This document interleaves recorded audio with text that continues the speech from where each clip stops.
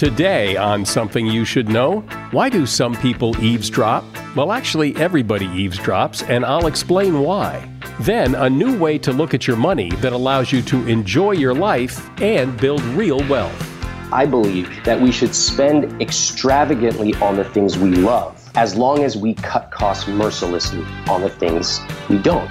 So I want to start by asking people what they love. And the most common answers are eating out, travel, and health and wellness. Plus, some of the best and worst email subject lines everyone should know. And a peek behind the curtain of the clothing industry. And there are some real problems. We produce about 100 billion garments a year, but we only buy 80 billion. So that means we have 20 billion that are destroyed in one way or another. Then, of those 80 billion, the average garment today is worn 7 times before it's thrown away. All this today on Something You Should Know. If you have to hire someone, what's the best way? Referrals? Well, maybe that could work. But just because somebody knows somebody who knows you doesn't necessarily mean they're qualified. Or you could pull out that file of random resumes that came in during the last 6 months. Maybe there's somebody in there. Maybe. Now, if you're hiring, you need Indeed. Indeed is your matching and hiring platform with over 350 million global monthly visitors, according to Indeed data, and a matching engine that helps you find quality candidates fast. As a business owner, I've found that hiring the right people, well, there's just nothing more important. Don't leave it to chance or a referral or a random resume. Use Indeed. In the minute I've been talking to you, 23 hires were made on Indeed, according to Indeed data worldwide. Indeed's matching engine is constantly learning from your preferences. So the more you use Indeed, the better it gets.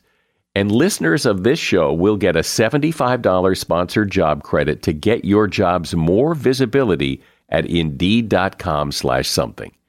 Just go to Indeed.com/something right now and support this show by saying you heard about Indeed on Something You Should Know. Indeed.com/something.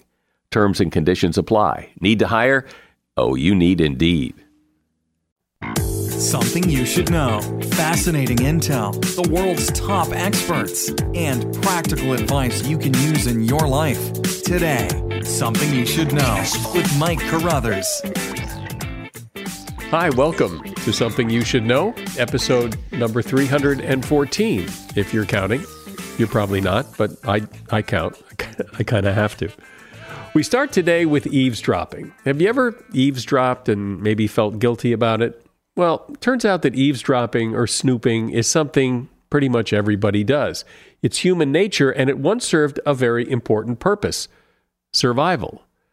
In fact, all animals eavesdrop. In order to protect ourselves from our enemies, we're wired to try to discover things they don't want us to know. Conversely, we keep secrets from people about things we don't want them to know. Think about the purpose of a whisper. The only reason people whisper is to tell something so that someone else doesn't hear it.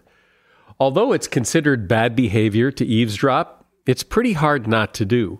Even though we don't need to do it for survival so much anymore, we still have that curiosity to know what other people are doing behind closed doors. We satisfy that desire today with things like reality TV, social media. All of those things tap into our biologically driven need to peek into other people's lives. And that is something you should know. Money is always a fascinating topic because I think we all have our own issues with and beliefs about money and how we approach it. Ramit Sethi is somebody who has a really good understanding of money and how people relate to it and ways to make that relationship better. Back in 2009, he published a big best-selling book called I Will Teach You to Be Rich. And a revised second edition recently came out and has again become a big bestseller. I think because his advice is different from most advice you hear about money, he has a really refreshing way to look at it and will make you feel less guilty about how you spend your money. Hi, Ramit. Welcome. Thanks for having me. So start with the one thing you think really makes people uncomfortable about money, either because they don't understand it or because it's difficult to grasp or it's hard to do. the number one thing is that people are scared of investing. And right now, I can tell you there's tons of people listening saying, yeah, investing feels like gambling to me. And what people don't understand is that if you save money, that's a good thing. Give yourself a pat on the back, but your money is still losing money every day it's in your savings account. And the way to true wealth is not winning the lottery or some insurance settlement. It's actually simple, low-cost investing. It's not that hard. It's pretty straightforward. We can talk about it, but it's not gambling. And so I want everyone to be able to take their own wealth and their own money into their own hands. And the way you do that is by investing. In what? Okay, let's talk about what most people think. When they think about investing, what do? They think there's some massive computer screen in front of them with all these green things rolling by, PE ratios. That's nonsense. That's what people put in movies. You don't need to have those screens. In fact, you don't need to spend more than an hour a month on your money. You shouldn't, because the more time you spend looking at the stock market, you're going to lose money. The way that you invest is to pick a simple, low-cost target date fund. And you basically, let me tell you how it works. If you go to a typical low-cost company, all you need to know is how old you are. That's it. People think investing is about picking stocks, but it's not. What you want to do is you want to pick something called a target date fund. And a target date fund, I'll tell you why it's special. Number one, it's one fund that automatically includes stocks, bonds, all that stuff. So you don't have to sit there and pick it out. And it's a good thing because most individual investors are not very good at that. The second thing that's really powerful is that as you get older, it automatically rebalances. It becomes a little bit more conservative. And that means that as you get older, your money stays safer. This is a really, really simple way to invest. And all it means is you set it up automatically every month. Money comes out of your paycheck. It goes into your investment account. Boom. Your money will start to accumulate and grow and grow. And that's where the magic of compounding comes in. And where do you get these funds? Okay, you can find these at any fund company. So I invest through Vanguard. I don't have any association with them. But any of these great companies, Fidelity, Schwab, they all have them. But let me tell you why most people don't know about these. So if you go outside and look at a billboard, you're going to see these nonsense advertising that say things like, be better than average. And this really hits home with Americans because in our relationships, we want to be better than average. At work, we want to be better than average. But in investing, average is absolutely perfect. That's exactly where you want to be. So what happens with the typical American is that they absorb these messages that, oh, I really need to pay some guy to look after my money. And what we don't realize is there's a lot of secret things that Wall Street bundles in that they hide from the average investor. I'll give you one number that most people don't know. Did you know that if you pay someone to manage your money, let's say you pay a 1% fee. Well, that doesn't sound like a lot. 1% for me to not have to worry about it. Some guy takes care of it. Guess how much of your returns you're now paying because of that 1% fee. Take a guess, Mike. Oh, I have no idea. 28% of your returns. What? 28% of your returns are now going to someone's pocket. Why would you pay that? It doesn't make any sense. It's not like hiring someone to come clean your house or mow the lawn. That's a flat fee. What people don't understand, and the math is very counterintuitive, is that if you're paying 1%, that's 28% of your returns going away. 2%, that's over 56% of your returns going to this person. How does that math work? I don't get it. Exactly. So you think, oh, 1%, that's not that much. But you have to remember, it compounds over time. But here's the basic gist of it. You pay 1% and you say, oh, I have $1,000, so I'm paying 1%. That's not that much. But remember, your money is growing over time. You keep contributing. And it's 1% of all assets under management. So as your money grows, they continue to take 1%. And that money compounds over time. It becomes bigger and bigger. You want to use compounding to your advantage, not to some financial advisor's advantage. So here's what I'm saying. Most people who complain about money have never spent one weekend reading a good book about personal finance. I want people to take this seriously. I want you to read a good book. And I want you to realize you can take control of most of the finances in your life. So let's talk about more of the day-to-day stuff, I think, that gets people in trouble, credit cards and bill paying and saving and all that, and where people go wrong. First of all, I just want to say that I have a pretty realistic approach to money. I think you should use credit cards. I don't agree with some of the popular advice out there that credit cards are evil and you should stop using them. Guess what? If you use credit cards and you use them wisely, you get massive returns, rewards like free hotels, free flights, etc. But the critical thing is you need to use them wisely. So everyone already knows that they should pay off their credit card debt. That's a given. And yet they don't. Why is that? Because the credit cards, number one, are engineered to get us to spend more. And number two, we don't understand the math behind it. So step number one is you want to make sure that you have the right accounts. That means the right bank accounts and the right credit cards. So let me get a little bit specific here. I think many people use the same bank accounts they used when their parents opened an account for them. There are a lot better accounts these days. They offer better interest rates. They let you withdraw from any ATM with no fees. Then with your credit cards, there are great credit cards that offer you amazing rewards. We're talking about 2% cash back. We're talking about amazing travel rewards. Get them. And then the third, and this is really important, you need to automate your payments. So what happens with a lot of people is they don't want to give up control. So what they do is they get these bills at the end of the month, and because they don't have a spending plan in place, they sort of get all these bills, they shrug, and they go, oh, I guess I spent that much. And that is how they start to get on this hamster wheel of debt. I can talk about how to pay off debt, and I can share some pretty interesting psychological findings about people in debt. But those are the three components. Get the right bank account, get the right credit cards, and automate your payments. All right, talk about debt and the problems people have with it. Okay, if you ask people who are in debt, for everybody listening right now, if you've got any sort of debt, if I asked you how much do you owe, guess what percentage of people don't even know the answer to that?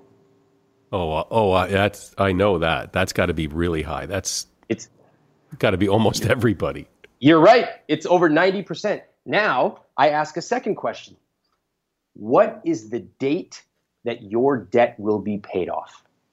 Almost nobody knows the answer to that. But if you have debt, it's not the end of the world. Okay, I've talked to people who have $3,000 of debt. I've talked to people who have $250,000 of debt. It's not the end of the world. You absolutely can make a plan to pay it off. But you should know the exact month and year your debt will be paid off. That means that you have a debt payoff plan. It means that you know exactly how much money you're contributing, and it means that you've automated it. And just think of the relief. Once you know that date, it could be 2 years in the future, 2 months, 5 years, but at least you know it's happening. And what is amazing about that is once people make a plan, they start to become pretty aggressive about it. For example, if you have student loans and you pay an extra $100 a month, you can often cut that down by years. Okay, people don't understand this because it's just this murky number in the back of their head. So make a debt payoff plan if you've got it. And most people, again, they don't know how much they owe. They don't know what their debt payoff plan is, but it's not that hard. And once you plan it out and automate it, it's like, wow, I can see a light at the end of the tunnel. So let's talk about spending money and advice for people who are maybe spending too much money. You know, most of the advice that we hear is someone coming on a show like this and starting to berate everyone listening and saying, don't spend money on lattes, don't buy jeans, don't go on vacation. And I just never wanted to live life like that. And I frankly don't even think that's good advice. Saving $3 a day doesn't even really add up to that much at all. What matters and what is more important is getting those 5 to 10 big wins in life right. If you get those big wins right, just 5 or 10 of them, you never have to worry about ordering a latte or a coffee or an appetizer, ever. So some of those big wins are automatically saving and investing, are finding a great job, and if possible, negotiating your salary. I think if you're in a relationship, finding a relationship with the right person is a huge financial big win. Sounds counterintuitive, but it's one of the most important determinants of your financial health.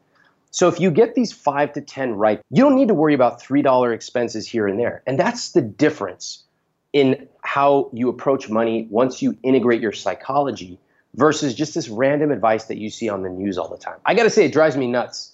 That's why I'm really happy to be able to be here and share this different perspective. Well, it's great, and it's kind of fun and empowering to talk about money this way. Ramit Sethi is my guest. He is author of the book, I Will Teach You to Be Rich, the revised second edition. A shout out to Claritin for supporting this episode and providing us with samples. You see, for as long as I can remember, I have had to deal with seasonal allergies. Stuffy nose, watery eyes, the whole deal. And the worst for me is it messes up my sleep. I wake up because I can't breathe right. And during the day, well, if I'm working and I'm all stuffed up, then my voice sounds weird, and this is how I make my living. Luckily, for those of us who live with the symptoms of allergies, we can live Claritin Clear with Claritin D. I use it, and if you struggle with allergies, you should too. Designed for serious allergy sufferers, Claritin D has 2 powerful ingredients in just one pill that relieve your allergy symptoms and decongest your nose so you can breathe better. Now, I've been using Claritin D for years because, it takes care of the problem. Ready to live as if you don't have allergies?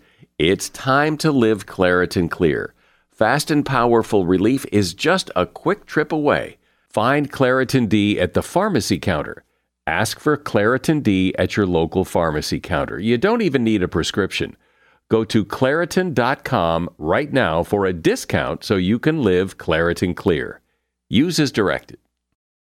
As a listener to Something You Should Know, I can only assume that you are someone who likes to learn about new and interesting things and bring more knowledge to work for you in your everyday life. I mean, that's kind of what Something You Should Know is all about. And so I want to invite you to listen to another podcast called TED Talks Daily. Now, you know about TED Talks, right? Many of the guests on Something You Should Know have done TED Talks. Well, you see, TED Talks Daily is a podcast that brings you a new TED Talk every weekday in less than 15 minutes. Join host Elise Hu. She goes beyond the headlines so you can hear about the big ideas shaping our future. Learn about things like sustainable fashion, embracing your entrepreneurial spirit, the future of robotics, and so much more. Like I said, if you like this podcast, Something You Should Know, I'm pretty sure you're going to like TED Talks Daily. And you get TED Talks Daily wherever you get your podcasts. So, Ramit, I think most people, when they think they're going to listen to somebody talk about financial advice, that the advice is going to be cut back, overall curtail your spending. And often it is that spending that got people in trouble, so it sort of rings true. But what you're saying is really it's not cut back everything. It's spend money on the things that make you happy and cut back on the things that you don't need to spend money on. Well, let me provide a different perspective on spending. Okay, Mike, let me ask you a question. What is something you love to spend money on? Not just like, but love. So my boys love hockey. They play hockey. So I love spending money on them on hockey things. Perfect. Okay, this is amazing. Now, one last question here. If you could quadruple the amount that you spend on your kids for hockey or anything else, what would it look like? Oh, I don't know. Go to more NHL games, travel to other NHL games, get them some great coaches to improve their game, I guess, that kind of stuff. Okay, first of all, I just want to point out a couple things, and I want everyone listening to follow along. Mike, thanks for having the courage to answer that question. Notice that you were a little uncomfortable answering the quadruple question. Why is that? Because most people have never thought about spending more on the things they love. Most people have only been told to cut back on everything. If I asked you right now, Mike, what do you spend too much on? What should you cut back on? You would have 50 answers for me. Coffee, this, that, my car, my house, whatever. But when I ask people, what do you love spending on? They all have an answer. And then I ask them this question about what I call a money dial. What if you turned that dial up 2x, 4x, 10x? Nobody's ever thought about it. But the answer, I love what you said about taking your kids to an NHL game, Maybe you would do a meet and greet behind the scenes with the greatest hockey player of all time. Maybe you'd hire him a different tutor or coach. There's so many things you could do. I share this example because I believe that we should spend extravagantly on the things we love as long as we cut costs mercilessly on the things we don't. So while everyone else is busy here feeling guilty about $3 here, $5 there, I want to start by asking people what they love. And the most common answers are eating out, travel, and health and wellness. Those are the most three common by far. So if I ask people what would it look like to spend more on eating out, they typically give very linear answers. They're like, oh, I go out once a week, I'd go out 4 times a week. And I challenge them. What if you actually went deeper than just more? Might you eat at a different restaurant?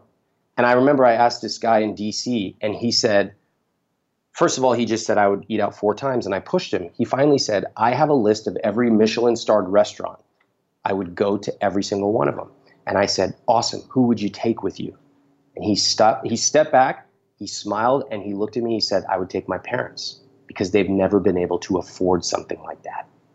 So that is the power of using money to live a rich life. It's totally different than feeling guilty about cutting back here and there. And that's where I want people to start, is to think about spending extravagantly on the things they love, but cutting costs mercilessly on the things they don't. When you talk about wise use of credit cards, is wise use of credit cards paying off the balance every month? Is that wise use of credit cards?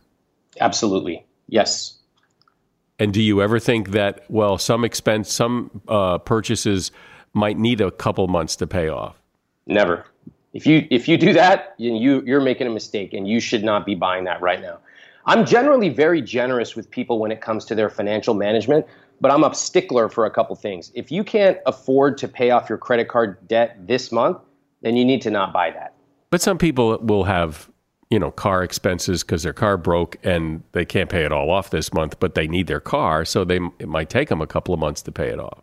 Well, that's different. So first of all, that's an accident. That's something that was not predictable up front.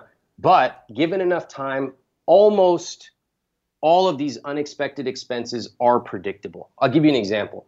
I used to get parking tickets. And to me, I was like, oh man, this parking ticket came out of nowhere. But when I looked at a year and a half of expenses, they were actually pretty predictable. Every few months, I got a parking ticket. So I created a sub-savings account, which everybody can do. And you can start to put money away. And you can put them away for things like, car repair.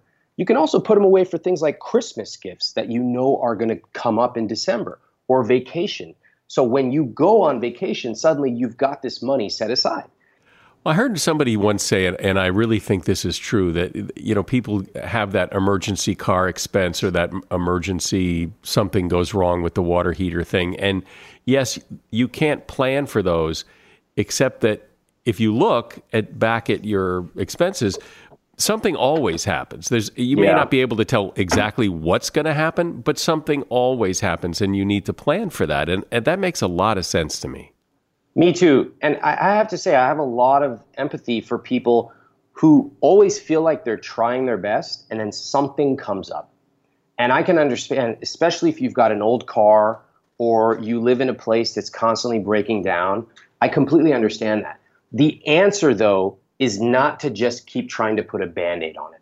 The answer is to step back and realize, wow, I might need to play a totally different game.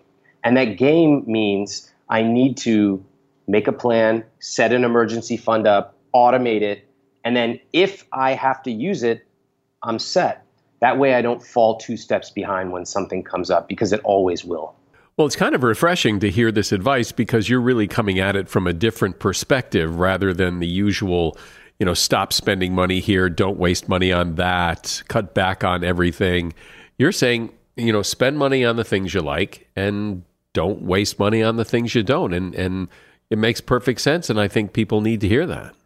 Thank you. Thank you for saying that. And that is exactly how I feel. I think when you ask most people, what are the first words that come to mind when you think of money?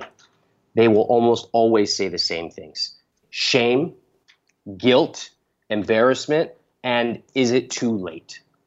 These are super common. Every single one of them is negative. What I like to hear people say after they read my book is calm, cool, collected. I have a plan and I'm living a rich life. And what I love about this concept is if your rich life is sitting front row at a hockey game, or if it's buying a really nice leather jacket, or eating out at an amazing restaurant once a month, once a week for that matter, great. Be my guest. I'll show you how to do it. And I think that there's too much judgment in the personal finance world. I think that honestly, people want to spend money on the things they love. They do need a little bit of guidance as to how to make it all work. But if they focus on the 5 or 10 things that matter, and they learn certain things that are super counterintuitive, like the power of investing, if they learn about how to negotiate their salary, if they learn that, wow, buying a house is not always the best investment, and that renting can be a really good financial decision, that's super not talked about, suddenly people start to realize, wow, I can take control of my money and create my rich life. It's totally different than what everybody hears every day. Okay, lastly, since you just brought it up, negotiate your salary. What's the best way to tackle that? Okay, when it comes to negotiating your salary, I have helped thousands of people do it, and a lot of them negotiate between $6,000 and $20,000 on average. That's a big number, but it depends on how much they're already making. So the typical advice that people think is that they're going to kick down their boss's door and just stick out their hand and say, give me money. That's not how it works. There's a much better approach, but it means you have to slow down. So the first thing you want to do is you want to ask your boss, can I set up a meeting? I'd like to understand what it takes to be a top performer here.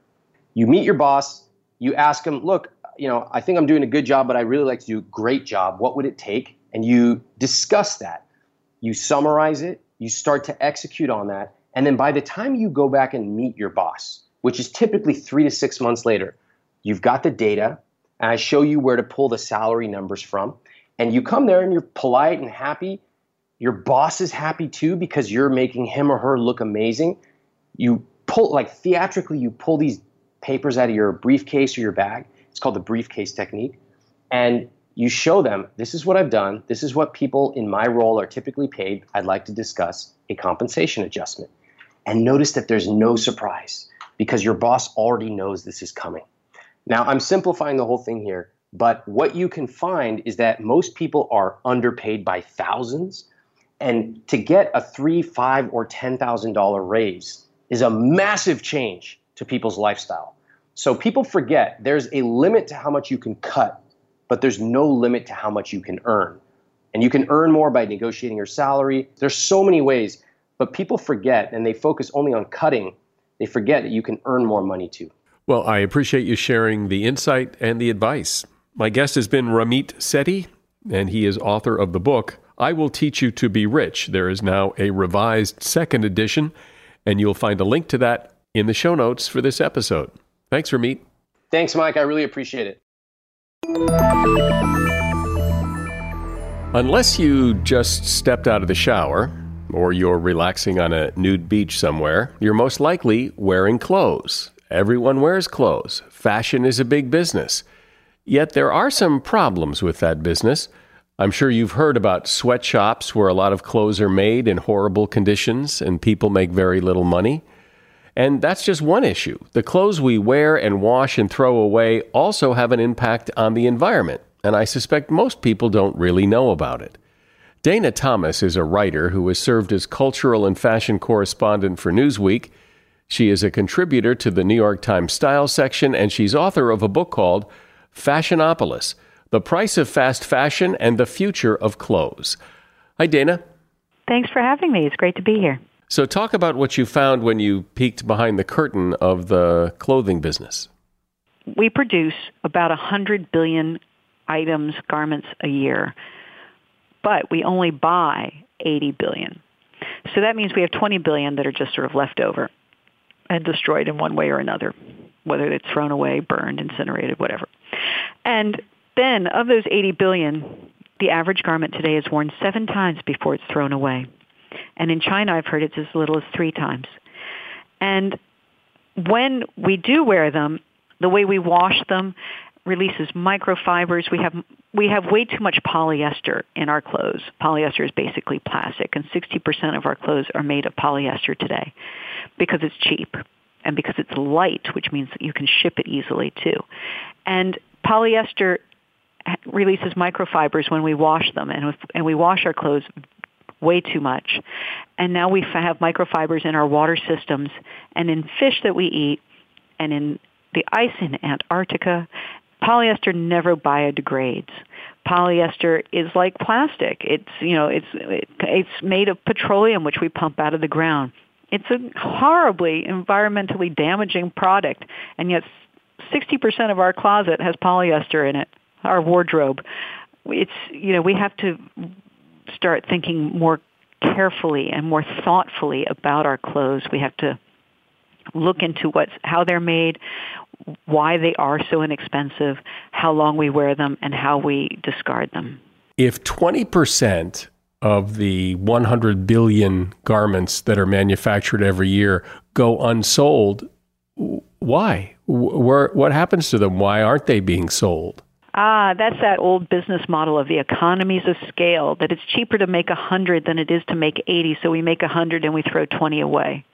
It's a crazy model that's so wasteful, and it's ruled business for eons, since the birth of the Industrial Revolution 250 years ago, essentially.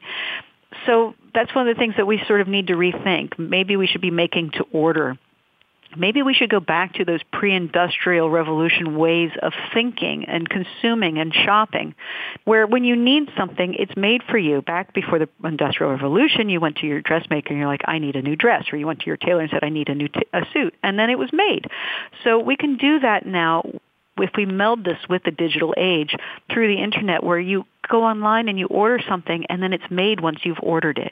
And you can do this on a global scale at a retailer like Moda Operandi, where you're ordering from Marc Jacobs and you put in your order 6 months in advance and then they make the clothes based on those orders. Or you can order it from a place like Alabama Channon in Florence, Alabama, where you see a dress online on her website, you order it, and she has it made by a local seamstress and shipped directly to you within 7 to 10 days. Now, these clothes do cost more, but they should cost more. One of the great aha moment was when I was reading a piece from 1940 in the New Yorker talking about Hattie Carnegie, the wonderful New York retailer. And during the Depression, she had a line of clothing for the middle market consumer called Spectator Sport. Raymond Chandler called it the Secretary Special because it's what secretaries could afford to buy during the Depression. And those suits and dresses cost $19.99.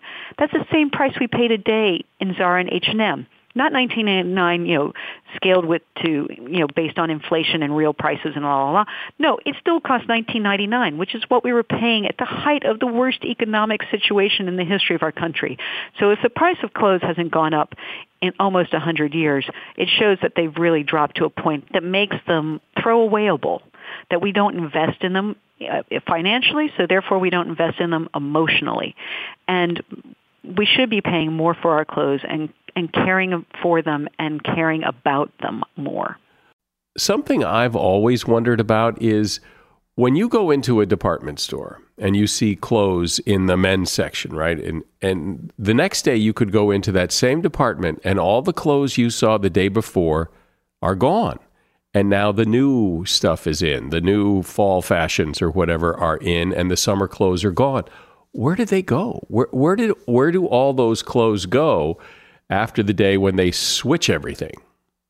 Well, they get incinerated, they get shredded, they get put in outlets, they get marked down and marked down and marked down again. I remember I went to an outlet once and I saw something from a luxury brand company and it had been started out at sort of like $1,000 and marked down to $500, then marked down to $250. I mean, each time it's like with a line through it and a new price on this price tag, this poor worn out price tag. And then from $250 down to $125, and then $125 down to $39.99. And there it was sitting in a cardboard box on the floor of an outlet, and the box said, anything in here, $15. And it had started out at $1,000. Now, if that company could still make money on that item at $15, that shows you what the profit markup was. So that's where they go. They go to these, they just go, they get marked down, they get thrown away, they get burned, they wind up in landfill.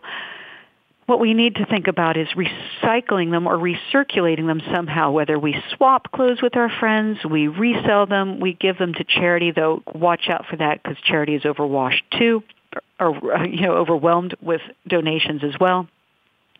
We can resell them on consignment in places like The Real. We can repair them, dye them. We take, when you have all those unmatching socks, we tie-dye them, and then they don't match anyway, but they look really cool. So you can give clothes a new life in many different ways.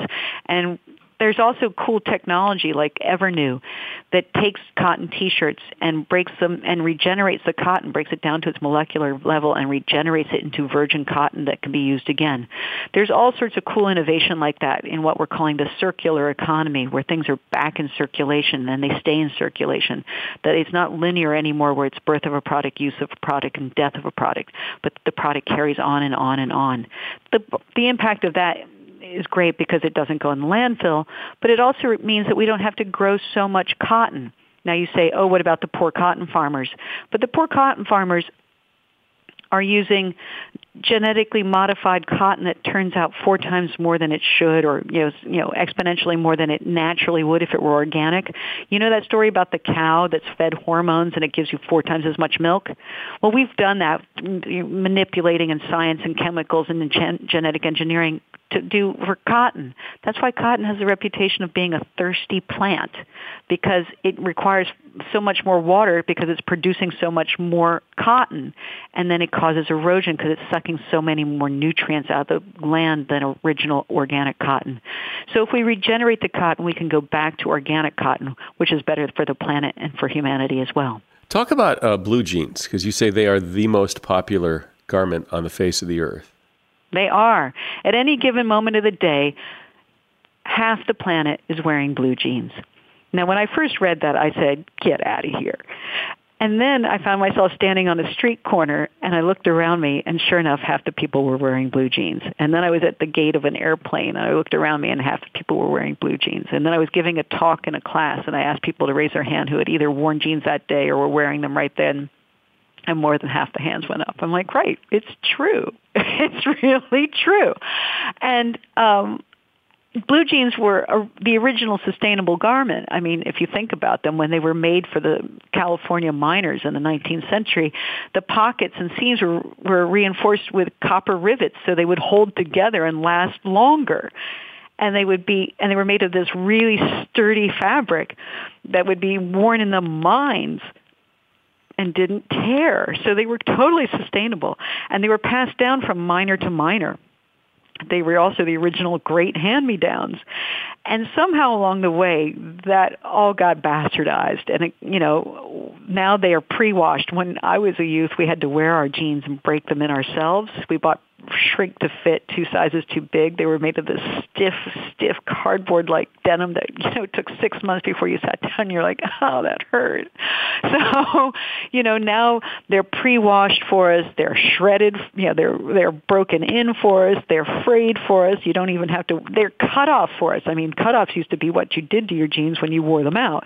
And now we buy cutoffs. And all of that finishing process, as we call it, is very destructive on the environment. It requires 5 gallons of water to wash a pair of jeans. That 5 gallons is at once, not spread out over years.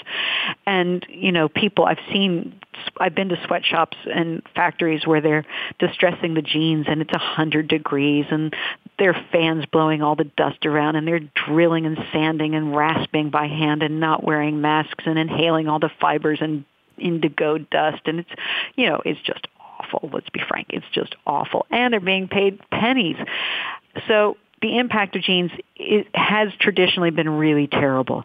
But happily, there are companies like Genealogia that have invented a way to distress jeans with lasers in an air-conditioned, clean room from, by a computer person who is operating it, a bit like the dentist who steps outside the office when he's about to x-ray your teeth, and he goes behind in that little booth and does the x-ray. Well, that's what they do now to distress your jeans with lasers, and they have a vacuum that sucks it all up in an enclosed environment. Or they have a water system that uses 1 glass of water instead of 5 gallons, and then that to wash the jeans. It's a super high-tech, sophisticated system. And then that water is recycled. And Levi's recently contracted this company, Genealogia, to finish all their jeans, and Levi's is the largest producer of jeans in the world. So we have hope. You've said a couple of things, suggestions to help solve the problem, like, you could order your clothes 6 months in advance and you pay more for them and get them 6 months later, or you could swap clothes with your friends. Well, I'm not going to be swapping clothes with my friends. I don't have those kind of friends. I mean, these suggestions may be wonderful, but I just don't think most people would do them. Teenagers are totally swapping clothes. They're completely into it. My daughter walks in the kitchen and I said, "What's that shirt?" "I don't know." "Oh, it used to be Maya's. I gave Maya my sweater and she gave me her shirt." I'm like, "Oh, okay, cool." So there's definitely a generational thing here. The millennials are also picking up really cool things, like they're starting to sew again. There's a rise of knitting circles and embroidery circles and sewing circles, which I love. And I recently met a woman getting on the bus to Shelter Island in New York City who was carrying a little spinning wheel. And I'm like, "What are you doing?" And she said, "I'm spinning my own wool, which I'm going to dye with my own indigo in my kitchen garden." I thought, oh, here's some crunchy granola hippie story. And it turns out she's in finance, works on Wall Street, and this is how she spends her weekends. I'm like, there's hope. And she was young and hip. I think after 30 years of the digital revolution and globalization, there's this young generation who wants to go back to a way of doing things that's slower and to craftsmanship, working and making things with our hands and not just staring at screens all the time and tapping and scrolling. And I think this is where we're going to see change. It's just going to come because we need it. It's in our DNA. We need to make things, and we need to appreciate things, and we need to touch things, and we need to craft again. Comment, if you will, on the argument that, yes, people are paid, pennies to make clothes, but if you stop it, then they don't make anything. So at least they're making something. No. Yes and no. I mean, that's the traditional conservative argument. Oh, we're giving these good jobs to good people, and they're rising up the economic ladder of the middle class. Well, I've been to Bangladesh, and that middle class is a long way from suburban America. Believe me, it's not middle class. You're raising them from maybe extreme poverty to poverty, but they're still very much stuck in poverty because they're not paid a living wage. They are not paid enough to cover the basic expenses of food, clothing, and home, housing for their families. So they have to work 2 or 3 of these jobs to make ends meet. And they're stuck in these jobs. They can't get out because they are so cash strapped. So no, that's a lousy argument. Instead, coming up with things like the Genealogia machines, which I saw, the laser distressors, which I saw in Vietnam, you're creating better jobs, cleaner, safer jobs. They're not in sweatshops and factories that collapse. They're not in a 100-degree warehouse with fans blowing the dust around and people not wearing masks and walking around in inches of black indigo water. They're working in air-conditioned environments that are clean and silent. They're given better skills. They're paid better because they're bigger, better jobs. And then we're creating other jobs in making the machines, building these buildings, all of that. So while we're getting rid of the crummy jobs, we're creating better jobs, cleaner jobs, and safer jobs. Nobody wants to work in a sweatshop, honestly. I mean, anyone who says that should go try it for a day, and then we can talk. My observation here is that with all the things troubling the world today, that this is not something that's really going to get most people's attention. Maybe some people will, weave their own clothes and trade clothes and all that. And you're attacking the fashion industry. You're attacking seemingly industry and the capitalist way of doing business. And, you can wag your finger at it all day, but it is the way it is. So what do we do now? Well, we can change it through the power of the purse. We can not buy those clothes, and then it will change. I mean, the model is proving that it isn't necessarily a good economic model. One of the big companies in the fashion industry, Forever 21, who has sourced in sweatshops in downtown Los Angeles. It says it didn't know it was. They were being subcontracted.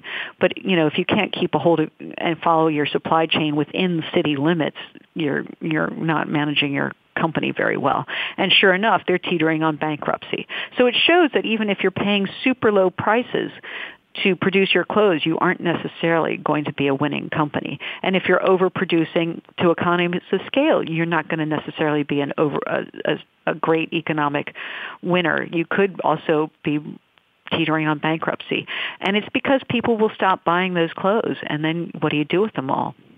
Well, this whole idea of, thinking about maybe washing your clothes less. I mean, we do wash our clothes an awful lot. And I remember being in other places around the world and people were amazed. What, you wash, what? You're washing your clothes every day? What? Yes, it's true. Now, the CEO of Levi's, Chip Bergh, says you should never wash your jeans. There does come a point when your jeans are, so embedded with everything that they could probably walk out of the room on their own. When they get to that point, you should probably wash them. But at the same time, he's right that we shouldn't wash them after one or two wears. You can wear them for a week or two at least, and they'll be perfectly fine.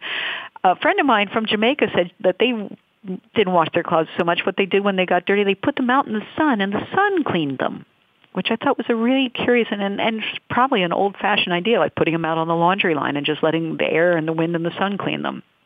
There are ways to clean your clothes without putting it on the long wash in hot water. And doing that, putting it on the long wash in hot water, beats up and breaks down your clothes and gives them a much shorter life. They wear out more easily. The man from Procter & Gamble that I talked to said, wash your clothes on the short cycle with cold water. He wants us to wash our clothes. That's his business. And he says if you do that, you're saving water, because it's a short cycle. You're saving electricity because it's a short cycle. You're saving electricity because you're not heating up the water. You're giving your clothes a longer life because you're not boiling them and spinning them to death. And he said it also releases less microfibers because it's not in hot water that releases them, and it's not a longer wash that releases them, and so we're getting less of the plastic microfibers from polyester in our water system. And he said, it's a win-win for everybody, even Procter & Gamble somehow. I'm not sure how, because if you just wash cold, short, simple as that, big impact. Well, this is interesting to me because this is a topic I didn't even know was a topic, and so I appreciate you shedding some light on it. My guest has been Dana Thomas, and she is author of the book Fashionopolis, The Price of Fast Fashion and the Future of Clothes. You'll find a link to that book at Amazon in the show notes. Thank you, Dana. My pleasure. My pleasure. Whether or not people bother to read and respond to your email depends a lot on what you put in the subject line. The people at Yesware did some interesting research. They powered through subject line data from more than 100 million emails sent by over 7,800 companies to uncover patterns of open and reply rates to email. Here are some of the things they found.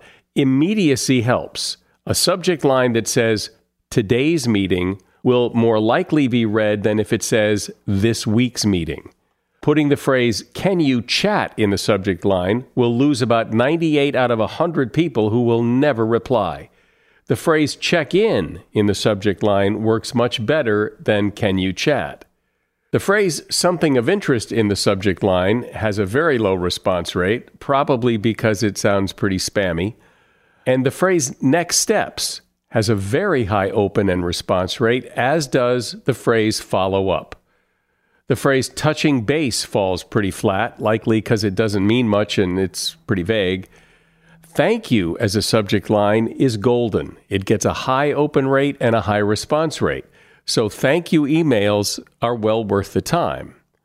And by the way, any subject line more than 5 words long is probably not good. Open and response rates fall dramatically for emails that have a subject line that's 5 words or longer. And that is something you should know. We are always looking for new listeners, and you can help by sharing this podcast with someone you know. I'm Mike Carruthers. Thanks for listening today to Something You Should Know. The Bigger Pockets portfolio of podcasts are worthy of your investment. We're having a real conversation as real estate investors. New episodes available every day. It's important to buy where it makes money and not necessarily where you want to travel to. Bigger Pockets, On the Market, Rookie Real Estate, or Money Podcast. The purpose of flipping is to create more cash so then you can reinvest into other types of properties. The Bigger Pockets Podcast on YouTube or wherever you listen.